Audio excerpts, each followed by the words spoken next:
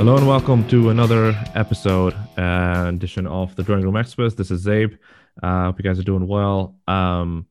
This particular topic that I wanted to discuss today, it has been a long time coming, at least for me, because there's another side of my personality that I haven't really delved into too much on this podcast, and that is my affinity and um, my liking towards poetry. And although predominantly it's Urdu poetry, but I've dabbled myself with just English poetry as well, and I find that really interesting. I find wordplay of any kind really interesting. Hence, why I really enjoy using puns because it's just wordplay.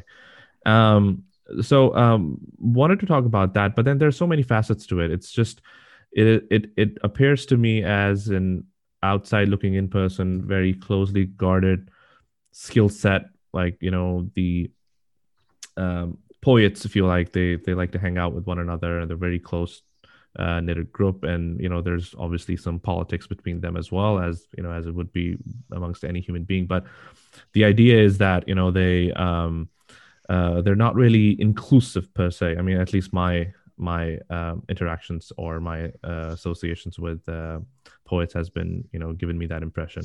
So wanted to do this one, but I really needed someone who can help me talk through this. Maybe is a poet himself, or is aspiring to be one, or writes really well. So I mean, that really gave me an opportunity to look around the community. So the guest that I have for today's episode is an aspiring poet. He's just started his Instagram page, and he writes really well, albeit on the religious side. But words are words, right? It's all meant to communicate his feelings at the time. So without any further ado, I have Mr.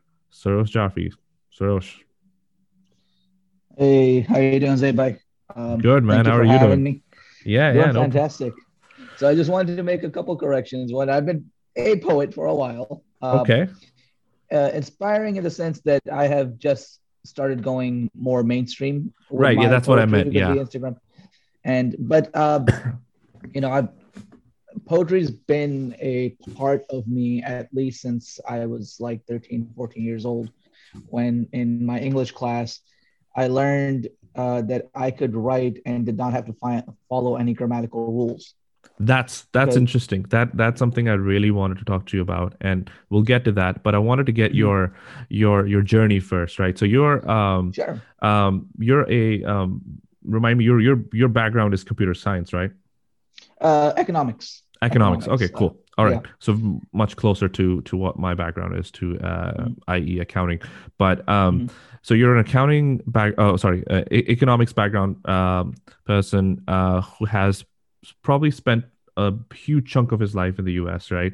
So you Mhm. haven't really had poetic surroundings per se as you would if you were living, let's say, in Karachi, right? Because I've lived most of Exactly. my life in Karachi. We used to go to mushairas all the time, Mhm. especially during this month of Rajab and Shaban. There's a lot of gatherings that are held. There are very inspirational because I used to attend them late into the nights, and I really admired people staying up late to just listen to some really nice poetry, and it Mhm. really is artistic in that sense. So Mhm. not really surrounded by that here per se. Your background, as such, you said, is not really close to literature and all of that stuff. How did you find yourself here in the first place? So And why poetry? Why not just like speaking, speech and all of that stuff? it's an interesting journey. It's like I said, it started in my eighth grade class, English class. We had this assignment where our teacher was like, okay, you can do poetry. We're going to learn about poetry. And I'm like, okay, what is poetry? Up till that point, my concept of poetry, being from originally from Pakistan and from the Indian subcontinent, was Iqbal and Ghalib and Rabindranath Tagore, Right. and these, like, as you mentioned, these almost Ivory League or Ivory Tower giant literary giants who look down at the townspeople and commentate on them. Right. But then, and the thing was, being someone who was born in Pakistan, I was 8 when I moved here, and for a really long time, English was not my strongest suit. In fact, I hated English. That Okay. was the worst subject I had, and obviously, a lot of that had to do with the fact that I was literally learning a brand new language Mm-hmm. and learning. And anyone who is not a native English speaker knows English is a very confusing language. Yep. Yep. So all of a sudden, like I have this, you know, break from having to write these structured, prose, as they say, or like essays and stuff, and where I can literally write 2 words and that could be considered a poem. Okay. And the other part, I guess, like poetry in a way was in me. Like the germ was there because my mom's uncle is the late great Zafar Jafri, who was involved in Radio Pakistan in Islamabad. Oh, nice. I So didn't he know was about one. that. Yeah, yeah, yeah. The thing is, I really didn't know about it either.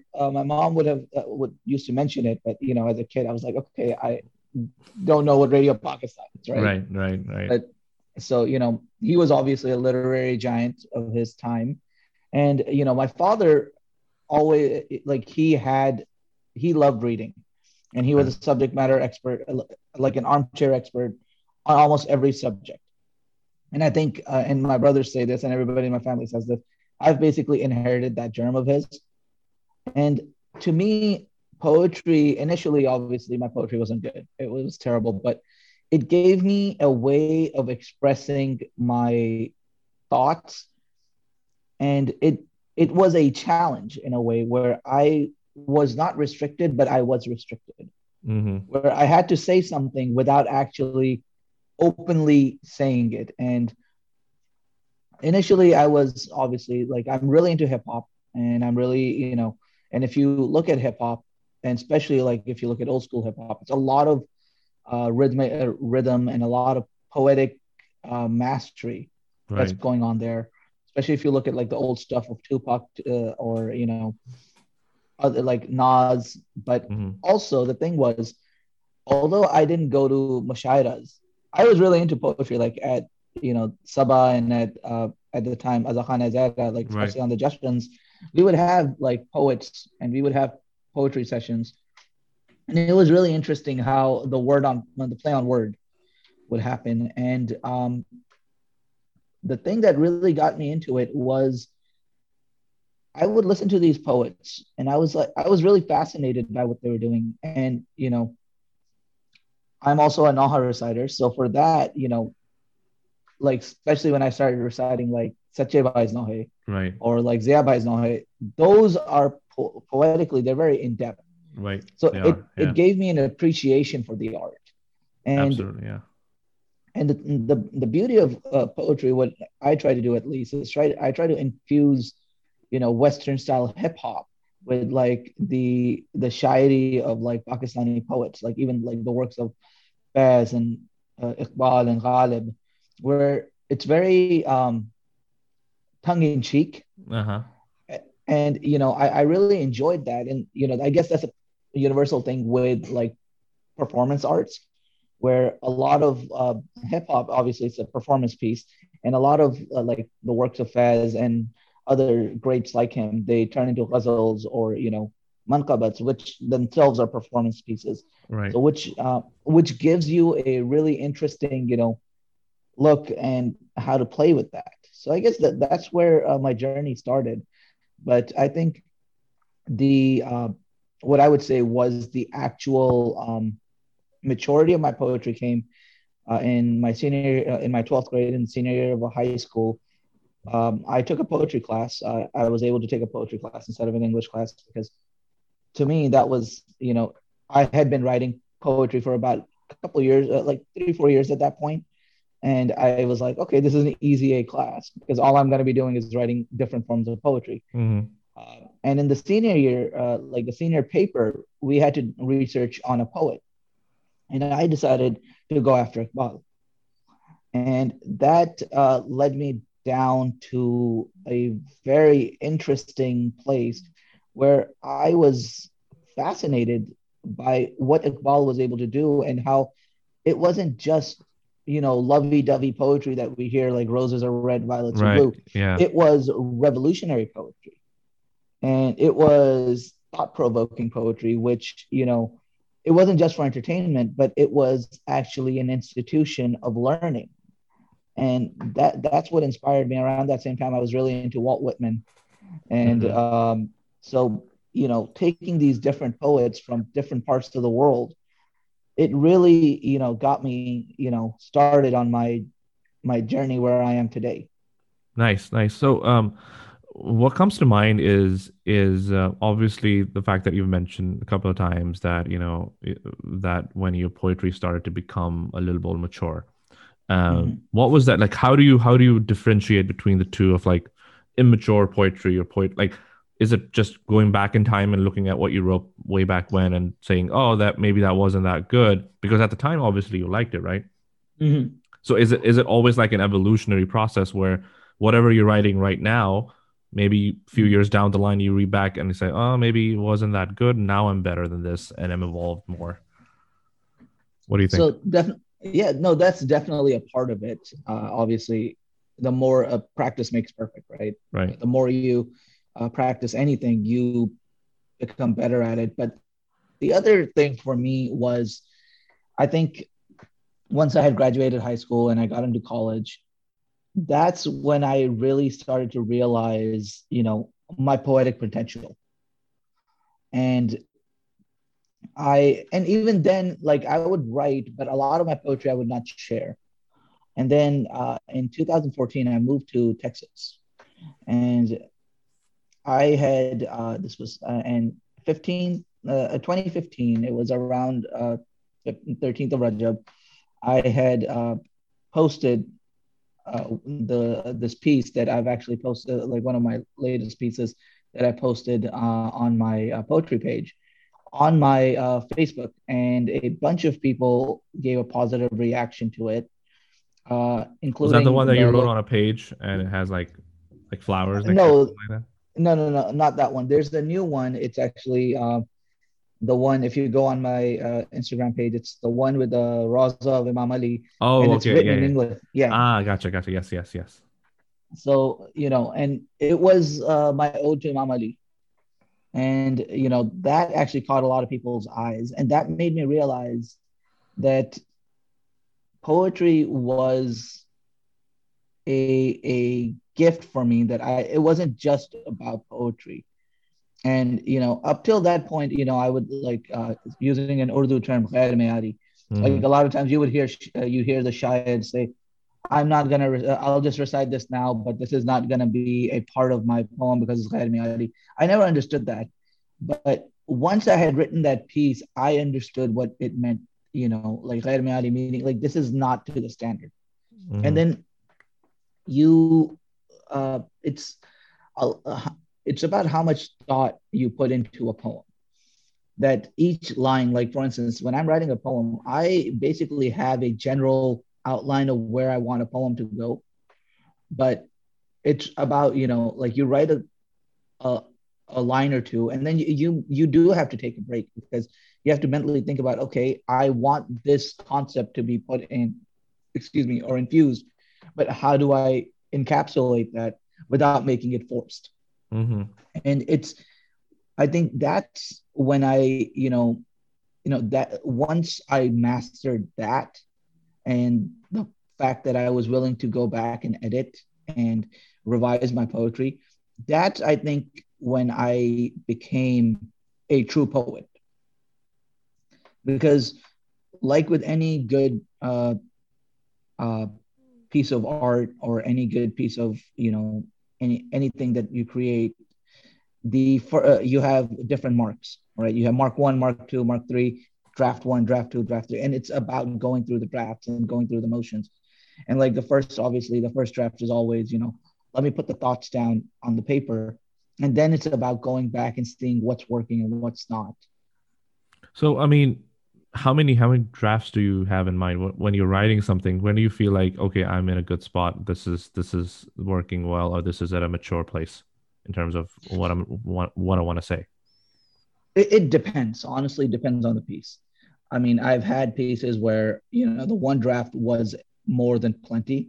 Then there are pieces that, I'm still editing, and I've been editing for years because, it's perfect at that time. But then I come back and, I'm at a different state or a different mindset, and I'm like, no, this is not going to actually work. Right.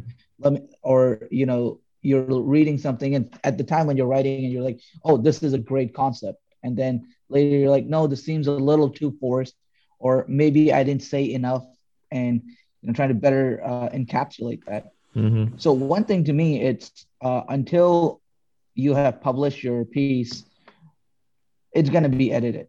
It's going to continue to be edited. And I'm going to let you in on a little secret. When poets are performing their piece, that may not be the actual poem that they have written. They're actually like Because changing it on the spot. yes, I've done that. Like, for instance, if I'm saying something and I'm rhythmically saying something and something else is flowing with it, I'd rather say that than to hesitate and mess up. Right, right, right, right. And and that actually a key point on that is, if you look at Nohas, there's certain Nohas, they will sound virtually the same, but they'll have, one or two words switched around, Right. or they'll have, and that's because depending on the reciter, they may have to improvise. Oh yeah, I've done that plenty of times, especially when I feel like that the word is a little difficult to really flow while, especially Exactly. Nohas there, you only have a microsecond to say those words out. Exactly. You can't really Exactly. muck about. I mean, when you're reciting, let's say a salam or anything like that, you can, slow it down. The pace is yours. You can do whatever you want. But with the Noha, there's a certain rhythm that you have to maintain. There's a beat So, going on the background, and it's by a bunch of people who will let you know shortly when you're off beat.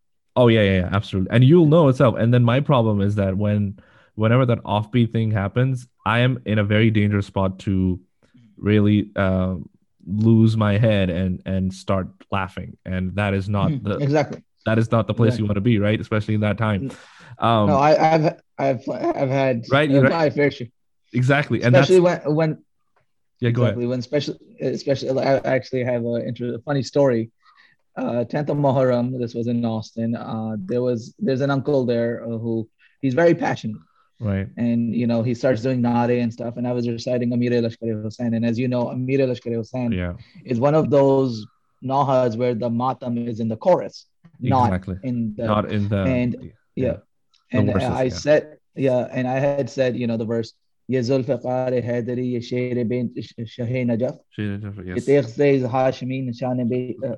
So when I was saying that, uh, this uncle got very passionate, and he let out an Ali Mala and then Ya Ali Madad, and and it's dead silent, and I literally had to walk away from the mic for a good like 2 seconds and Really? compose my sense, because I was gonna burst out laughing, and it was the 10th of Muharram.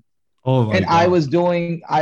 and they had tasked me with reciting the Naha, because at that center we have like only three Nahas, which is in English, Farsi, Urdu, right? And Oh I was yeah, yeah. reciting the So, Urdu Naha, and uh, Urdu Naha is the one which was going to have all the matam. exactly. And So, it's a and if beautiful I note, by screw, the way, that one. That it it is, it has the is, most beautiful words. It almost it does. borderlines a salam, if any. I mean, you can it It's kind of works both ways. You can recite it on the 4th of Shaban as well as yes, on the 8th of indeed, Muharram. It can indeed, kind of work, indeed, and yeah. it's one of the greatest odes to Hadrat Abbas. Oh yeah, It's absolutely. Hands down. and it's a powerful Naha. In fact, one of my wishes is one day to go to Makkah al-Mukarrama and recite that Naha from top of the Kaaba. Oh, mashallah. Yeah, yeah, yeah, absolutely. An ode to the man himself who recited that Yes, amazing yes, sermon on the top of the Kaaba, of course. yes, Um, yes. so yeah, it's interesting, right? With the Mhm, poetry. One mhm, thing that I was wondering about poetic maturity and the rules that are associated with it. I wanted to mhm, get your thoughts on the grammar. I mean, something that you discussed earlier in the mhm, podcast, and I was wondering that, okay, I mhm, wanted to have a deeper dive on that. mhm, Um, so help me understand the use of grammar. I understand why grammar is in place because my biggest pet. pet peeve growing up when I was learning the language, be it Mm, Urdu or English. You'd have your Urdu grammar lessons and English grammar mm, lessons, mm, and I was losing my head because I would be in positions where I thought I could speak the language, mm, but I would have people who cannot speak the language correct my grammar. mm. And I was like, dude, you can't even talk. I mean, what are you trying to do here? Exactly. So my pet peeve has always been like the use of grammar and our or almost like being at a point of being a grammar Nazi, right? You know what a grammar Nazi is, right? Exactly. So Exactly. so is grammar meant to control the expression of the language, where the language itself is there to communicate your thoughts to the other person? That's the whole use of the language. You Mhm. feel like grammar is somewhat of a party pooper in that situation. To me, grammar is, and especially Urdu grammar, Yeah. right? It's and it like we can even have a whole discussion on Urdu and how it's the language of the court, right? Right, right, right. And and then you have the British English, and the thing is, unfortunately, grammar is a gatekeeper. Okay. That's what it is. It's a gatekeeper. It's there to distinguish the have-nots from The the haves. elites of society, the haves, the elites of the society. And honestly, that is one of my critique of poetry and my critique of uh, literary writing is that if you look at it, these are all ivory tower scholars. These are academics, even ulama, right? And Zakirin, if you look at them, like It's a big boys club. uh, yes, it's not. I wouldn't even say it's a big boys club. It's a elite country club, like Karachi Yeah. club. Okay, Yeah, yeah, yeah, it's yeah. Karachi club, and you go there and you feel that either you are in the center of all authority when it comes to language, or you feel like you're completely out of place. There's nowhere in And between. Yeah. exactly. And the thing that I do with my poetry, and I've had a lot of criticism from some of my friends that I do use big words. That's my thing, but my reasoning for that is I want my readers to go and look up those words, because it's a way of educating people, So you're and telling me it's not to show off those big no, words. it's not to show up. No, no, no. It's if you don't know a word, you should look it up. I am I'm a big proponent in reading and learning, and Picking in up the the concept of dictionary. exactly, and what Maula Ali alayhi salam says, keep learning from the cradle to the grave. Right. And to me, when you're the what I try to do with my poetry is I try to democratize it. Okay, I even though like my poetry, you've read some of my works, Yeah. and a lot of people that you mentioned that poets tend to stick together. Most of my friends are not poets. Majority of my friends would not understand Mir from Ghalib. Okay, Right. that's to them they don't even know what the word takhallus would be. Yeah. Although I do have some friends that are like I want to give a shout out to my good friend Muhammad Hassan Naqvi from the Bay Area from Daribatur, Right. who actually he is one of my biggest critics when it comes to using big words, but he also comes from a family of literary poet masters. Like his both of his uncles are his mamus are poets. His cousin, brother Amir Shavar, is also a poet, and his grandfather, his nana, was also a poet. So he comes and so I can take his criticism, but to me, I don't want poetry to be locked up in an ivory tower where it's not accessible to people.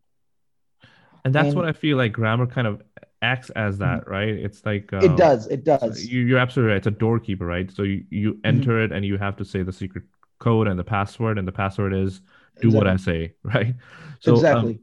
you feel like that really loses the purpose, because my understanding, it's kind of like a catch 22, right? Mhm. Because language is meant to communicate feelings, your thoughts, in whatever manner you want, right? Day one, we didn't Mm-hmm. have grammar. There has to be a Mm-hmm. day where there was no grammar in any language, right? Exactly.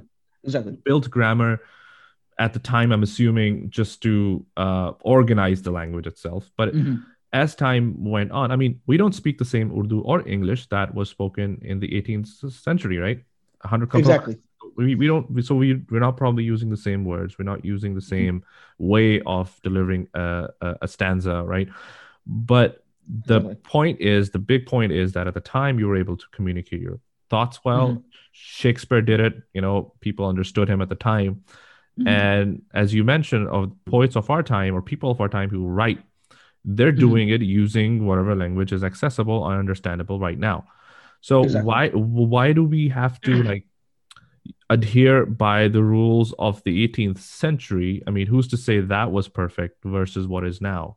So you know what I mean? I mean, I just want to Exactly. understand why is there so much of a, like, people get worked up when Mm-hmm. especially poets, they get worked up if you don't use the right word, or Mm-hmm. dude, I'm just trying to communicate something. Do you not Exactly. understand what I'm saying? Exactly. The problem is more to do with ego.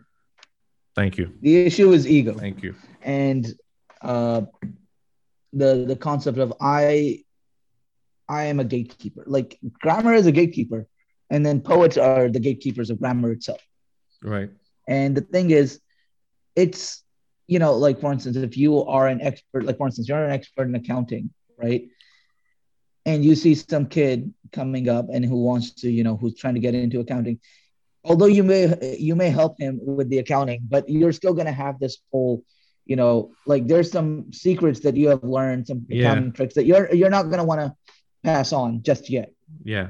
Yeah. And you want to size that kid up if that they're worthy. Likewise, I think a lot of poets, they get lost in that, where it is poetry, as they say, is a language of the soul. And the beauty about poetry is any language you go into in the world, uh, from dead languages to the modern languages that have just been around like maybe a couple centuries, each and every one of them have a poetic, artistic aspect to them. Yep. And when you hear poetry, you don't even have to you don't even have to understand the language, but it's poetry. I'll give you an example.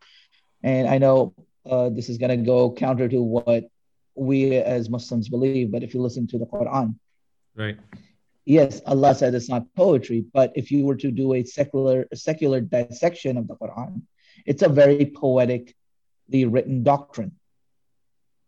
And you can tell that apart from, if you ever go to any of the Arabic speaking majlises, because you can tell when they're reciting the Quran versus when they're just speaking. Right. And, and for the Arabs, by the way, fun little tidbits for your listeners. Poetry was an art form, and it was anyone, like you had to be a great poet. Like they used to call people who could not. Yeah. It was a privilege. And if you were not able to do poetry, you were called mute. He couldn't this speak, person yeah. You cannot speak if you cannot do poetry, and this is why that's the beauty of the Quran, right? Like it came, and to be honest, like the great thing about poetry, because there is no structure, it's almost an elite task to be able to take language and articulate what you want to articulate without, following the grammatical rules. It's almost like, like when you look at like a race car driver, right? They know the basics of driving, but they're not following the rules. Like exactly. It's doing it so with such finesse that it's seamless, and and that's the thing with poetry, and it is an art form, and it takes years of mastery. But the thing is, anyone can do it if they're willing to put in the time. Like as I mentioned, my background. Yeah, as long as time is the only barrier to entry, I'm happy with it. My only concern, as I mentioned, is it's not the time part. It's just, as you said, democratization of the poetic art itself needs to happen, because Why do we only have, let's say in our community, we only have a handful of Mhm. people who can recite poetry or write poetry, Mhm. right? Handful. Mhm. Mhm. That shouldn't be the case, right? It shouldn't. Especially when there are far more people who are reciting nohas and salams like myself. I Mhm. recite, I don't recite my work because I don't write my work, Mhm. right? Mhm. But if I'm Mhm. already halfway there, that I'm reciting Mhm. something and I appreciate the poetry, that's why I'm reciting it, right? Because I'm not Mhm. reciting anything I read. I recite, oh Mhm. yeah, this sounds really good. There's some good words in there, and I'll be Mhm. able to better communicate this. So I definitely have the taste of it. Mhm. Um, so what's stopping me, I would think, is, or people like me, from making that extra step and start writing their own stuff, is the fact that the barrier to entry is not the time you put in. The barrier to entry, hey, the rules, these are the rules. Dem's the rules. So you got to follow these rules, Exactly. otherwise you're mute, as you said, right? Exactly. So, uh, is there? Do you feel like you're challenging that with a, not just writing, but then b, you're using a different language to what conventional poets in our community use, which is English, right? Exactly. So, Exactly. do you feel like you're challenging that normally, pushing the envelope a little bit, and say, hey, you know what? Just back off. You do your thing, and let me do mine. Mhm.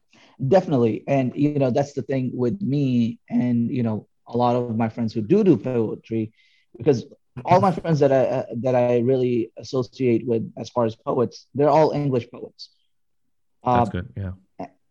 and the reason for that is, like I said, poetry is the language of the soul, and it's a reflection of society where it is at that point.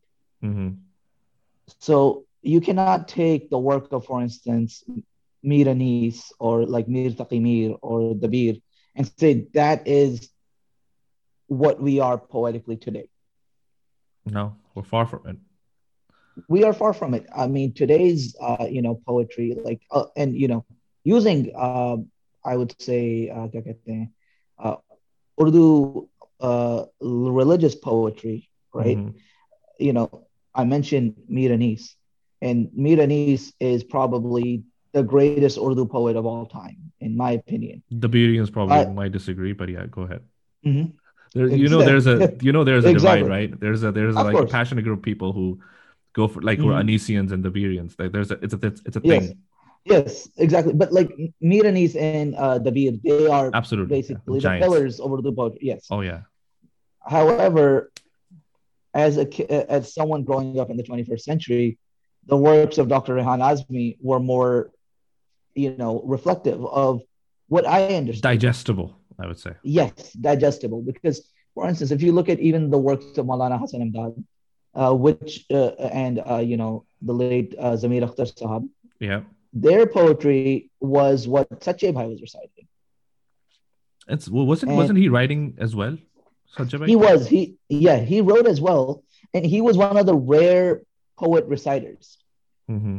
because he mastered that art, And he, and like, he. I've read some of his work, and I was so Mhm. surprised when it said, written by Sajabai, and I was like, wow, this is like a legitimate poet writing, and the guy, Exactly. to And think that the guy was just a reciter and also wrote really, really well. exactly. And honestly, unfortunately, this is a lost art. There was a time when poetry was taught. There was a time when, reciters knew how to recite and be able to write. And, I honestly personally believe that if you are reciting, you should be writing something. It doesn't have to be in Urdu, it can be in English, but you have to write something because you're not going to, you may appreciate it as a reciter, as a listener, of the poem, but you will not be able to fully understand. जैसे जो उर्दू में कहते हैं कलम बंद करना. Mm-hmm. And I'll give you an example. I have written a piece that I shared with one of my friends. Like people who are not poets, they were like, "Yeah, this is good." But then people who are poets, and when what they understood it. For instance, I wrote a piece a while back called "The Light of Creation" about a few months ago during Ayam Fatima. And most people that heard it, they were like, "Oh, this is really good," including my wife. She's not really into poetry. She really liked the poem, but she didn't appreciate it that way. But then when I showed it to my cousin Sean Joffrey, who is also a poet, he himself was like able to point out that, oh, you are talking about ayat tatir being nazil, Right. because and you don't get that until the very end. But if you're listening to the poem, I'm talking about Bibi Fatima and her relationship in the divine court, and how in the end, how Allah is, I think the line, and let me just quickly cite that, the last piece of that line, Yeah, go if ahead. I may. Yeah, go ahead. Uh, I think we lost our video. yeah, 1 second. I'm using my phone, Oh, so okay. that's No why. problem. No Yes, problem. so I apologize. So, like, where I go, indeed, for while your oppressors and murderers shall perish, indeed, in eternal damnation, for you are Fatima, the divine light, it in its complete formation. You are not in need of exhibiting your lineage or relations, yet even the Lord Almighty introduces his prophet through your association. Yep. And That's it's, that's Hadith Kisa, right? yes, Hadith Kisa right there. And, you know, to be able, it's a very subtle piece. It's a very subtle nod to Hadith Kisa.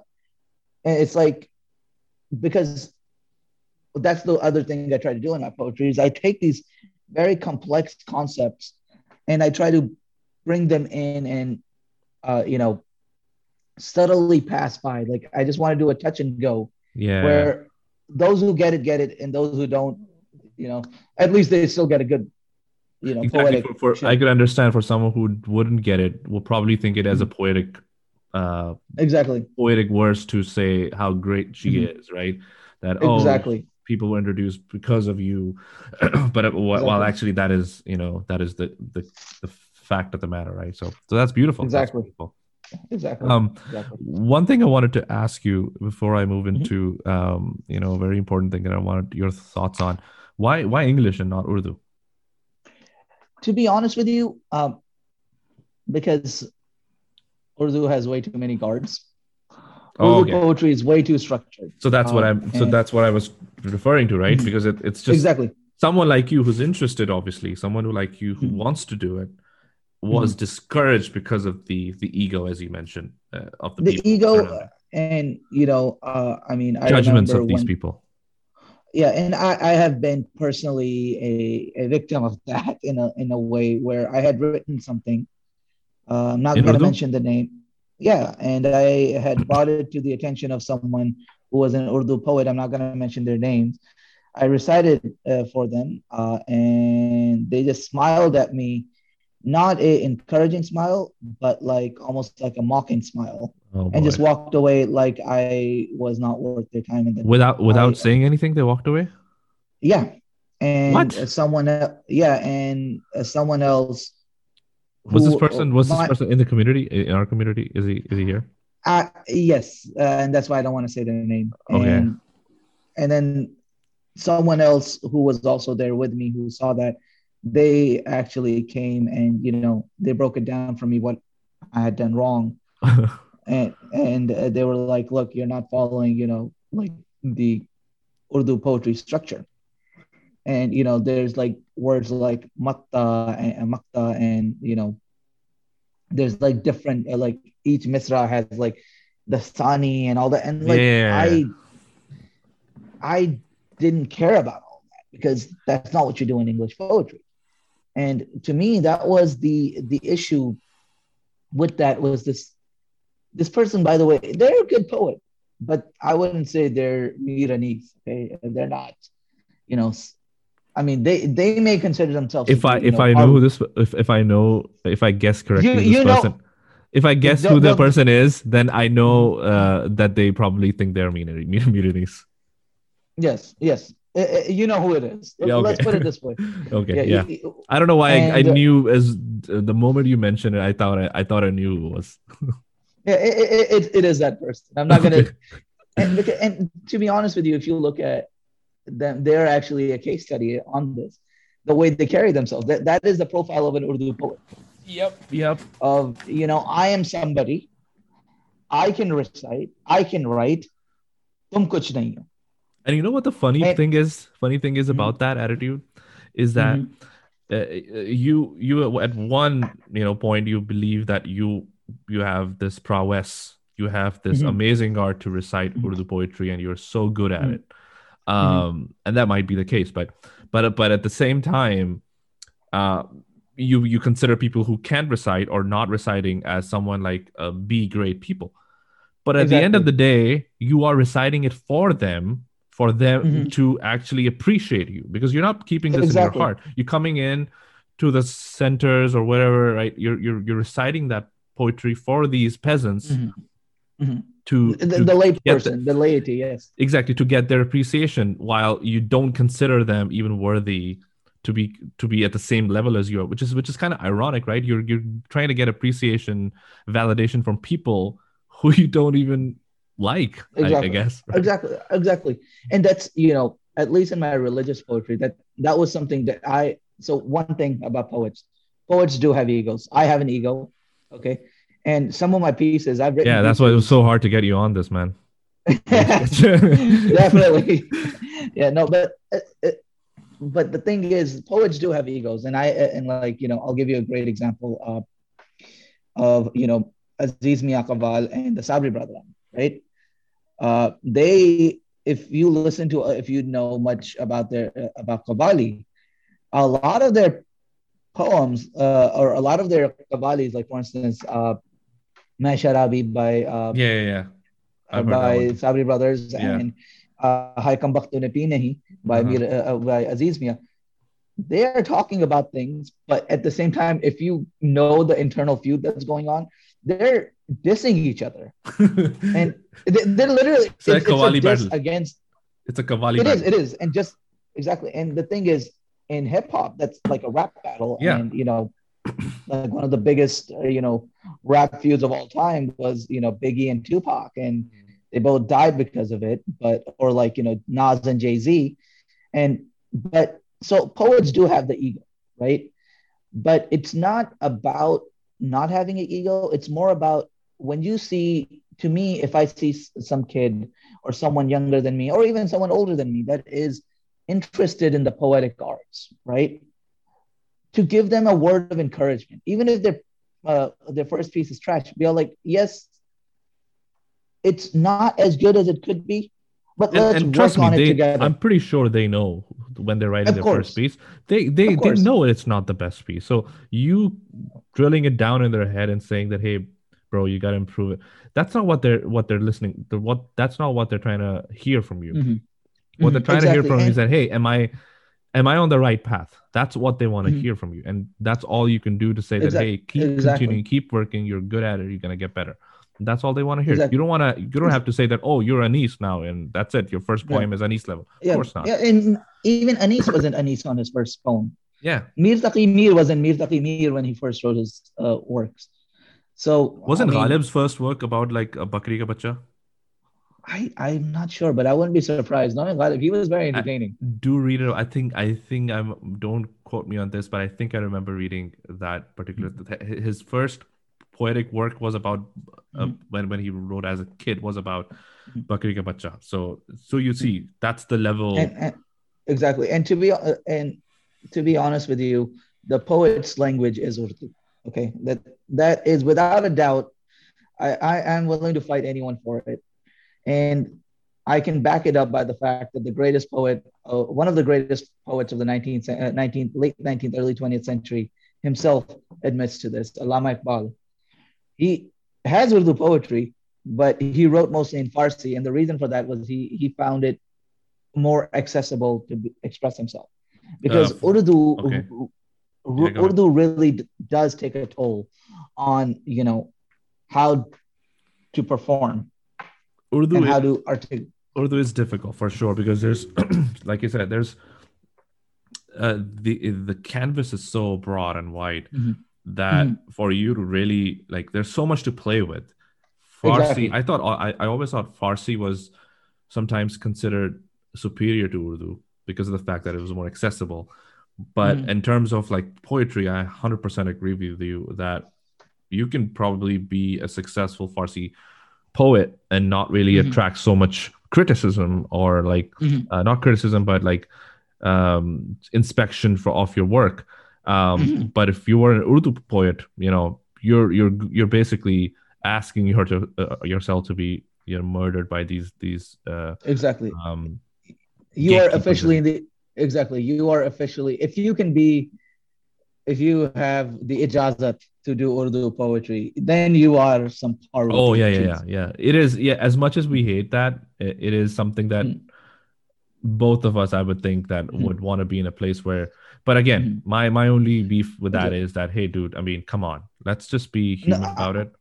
Let's exactly. just I not, agree. yeah, yeah. Go And I ahead. think one of the issue with this attitude of Urdu poetry and being gatekeepers is it is being detrimental to Urdu poetry. It's Oh doing an yes, injustice to Urdu poetry because Urdu exactly. poetry is amazing, but you're not getting the next generation of Urdu poets because anyone who has even a slight inkling, unless they're able to produce a a nazam at the level of Fez Hmm. or at the level of But like again, what is that Maulana. level? Why do we even put that on a pedestal? Yes, they were great poets, Exactly, but you exactly. can't really have that standard because they did what they did. Now you do what you do. I mean, the only Exactly. thing I would take inspiration from these great, giants Mm-hmm. is how beautifully they express themselves without going into the legalities of how they use words here and there. No, it's just Mm-hmm. beauty. I mean, I read Fez and I'm just mesmerized by so beautifully he puts the words together, right? I Exactly, think exactly. Mir Taqi Mir was the one who said that, whenever I start to write, the words just come to me as if they were my slaves, and they were like, Mm-hmm. use me the way you want to use me. I think, I don't know, it was Mir Taqi or whoever it Exactly, was, but exactly. poets usually have that. So it's about putting the words beautifully in a manner that really attracts people like myself, who's not a poet, or people Definitely. who are not even into literature. They'd be amazed and feel Exactly. like, oh wow, that's so beautiful. Exactly. And I 100% agree. And that I think is the problem is where this is where I believe we need to democratize poetry. Yeah. And many of, you know, the poets, even from Pakistan and India that are coming, if you look at it, they're not producing works in Urdu or in Hindi. They're producing it in English. I'll give you a great example of that. Ruby Kaur. Hmm. Ruby Never heard of that Kaur name. is a Canadian Indian poetess, and her works is in English.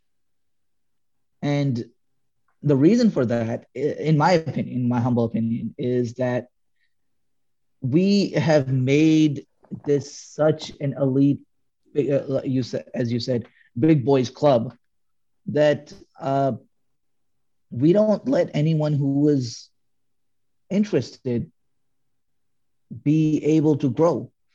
And for that's why, like, the thing is, what I have in my poetry, what I've at least tried to do is, yes, I can't do Urdu poetry, but I can be inspired by Urdu poets and take that raw passion that they have Hmm. and infuse that into English poetry. And that's why my poetry is very different from a lot of other English poets that you'll come across. Absolutely. Are there like English poetry mushairas or anything like that? So they do have poetry slams, they do have open mics, and they're more impromptu, but we're working on getting more, um, you How know, does What's the English version of saying like "vava" in English poetry? Is like "wow" and "well done, mate" and well, "oh people will snap." start clapping. Oh, snap. Yeah, snapping their fingers Oh and really? like, They actually do yeah, that? snap.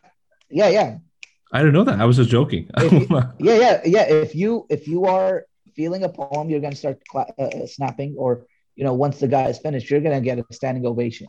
Wow. And Okay. yeah, Okay. What about like in Urdu poetry? I know there's like "vava" and "subhanallah." Like so how do you motivate the poet when they're reciting in the middle of it? Like how they're when they're in the middle of it? well, it depends on the poet. So, for instance, I have some poetry where I do tabarra,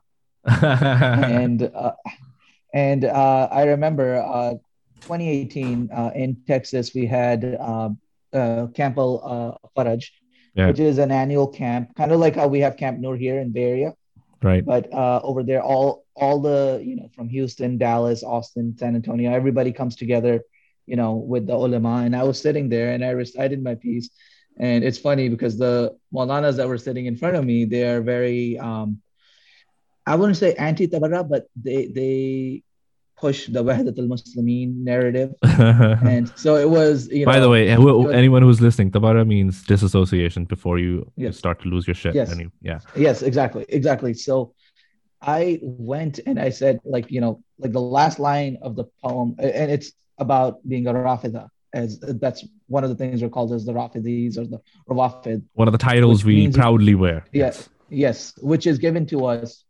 We're called rejectors, which Yeah. because we reject certain individuals and personalities in Islamic history Right. due to their disassociation with the Ahl al-Bayt. Yeah. Yeah.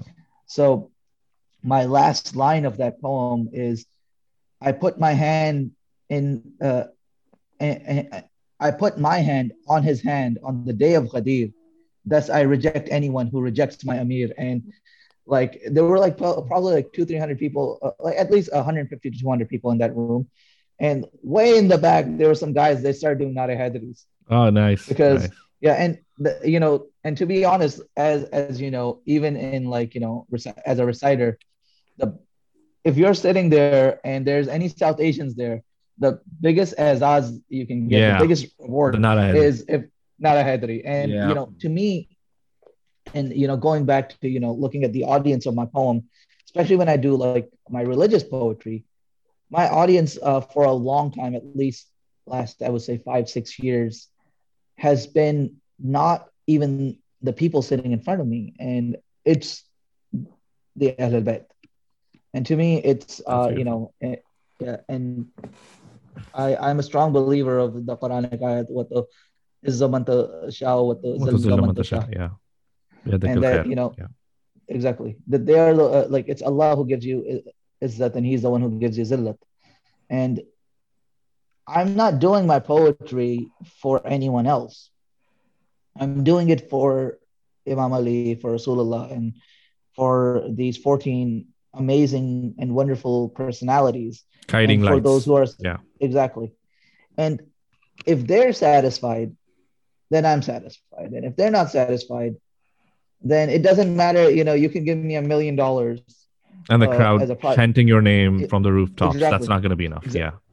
Exactly. And Yeah. that actually, if I may bring up a slight point on that, is Yeah. that is the beauty of, of Urdu poetry. The zenith of Urdu poetry obviously would be like Marsiya, Right. and Naha Khani, and Manqabat Khani. And every poet, they want ego, right? They want to be recognized. And the beauty of this is, you're being recognized when someone else is chanting Maula Ali's name. Yeah. And that, to me, that's such a beautiful concept, that I know that I have made it when someone else's name is being chanted in my presence. Absolutely. Like, nobody's going, like, for instance, my pen name is Ibn Ammar. No one's doing Nare Ibn Ammar or Nare Sarosh. They're doing Nare Haidari. Right. Absolutely. That is quite beautiful. That is quite beautiful. Again, really appreciate your time on this one. This was a fantastic discussion, and I couldn't have asked for a better way to have this discussion, especially the last couplets that you recited. I would request you to re-recite them, because I really love that what you just said. And on that note, we're going to end this episode. But before we do that, I want to give a huge shout out to your Instagram page, which we'll be putting in the description of this episode. Guys, do check this guy out. It's fantastic, phenomenal in English. Not many poets out there right now who are trying to keep this art form alive, especially with a youthful exuberance that that this art was initially meant for, right? So really happy that you're doing the work. Keep it up. Don't worry about the gatekeepers. Don't worry about the uncles in the communities. Do what you feel like is right. Do as you say. Give your service to the people that you give your words to, and not worry about people who are gonna forget you when you're not here. So really appreciate your time, and with that, I'll pass the mic to you to close the episode with those couple verses that you just recited. They were really beautiful. Definitely. And thank you, Zaid, for having me, and I hope to continue. Yeah, and, absolutely. This conversation, it's never-ending conversation. But Absolutely. Yeah. I appreciate your time and your viewers' times. I hope they have learned something. And one thing that I wish to pass on, that if you're interested in poetry, just go for it. Mm-hmm. The worst that's going to happen is that's going to be a crappy piece the first time, but that's how you're going to grow. It only gets better from there. Yeah. It does. And especially if you're going to religious poetry, remember, you're not writing it for the people, you're writing it for the Ahlul. Yeah. And with that, as per your request, I gave my hand in his hand on the day of Ghadir. Thus I rejected anyone who rejected my Amir. Subhanallah. Thank you so much again for your time. We'll be in touch. I would love to have you to have more of these discussions. I'm a huge literary fan and almost like a geek as well at times. So I'm really happy that someone in the community who shares that passion, albeit in a much more advanced level as far as you are concerned. So again, appreciate it. Thank you so much. Thank you.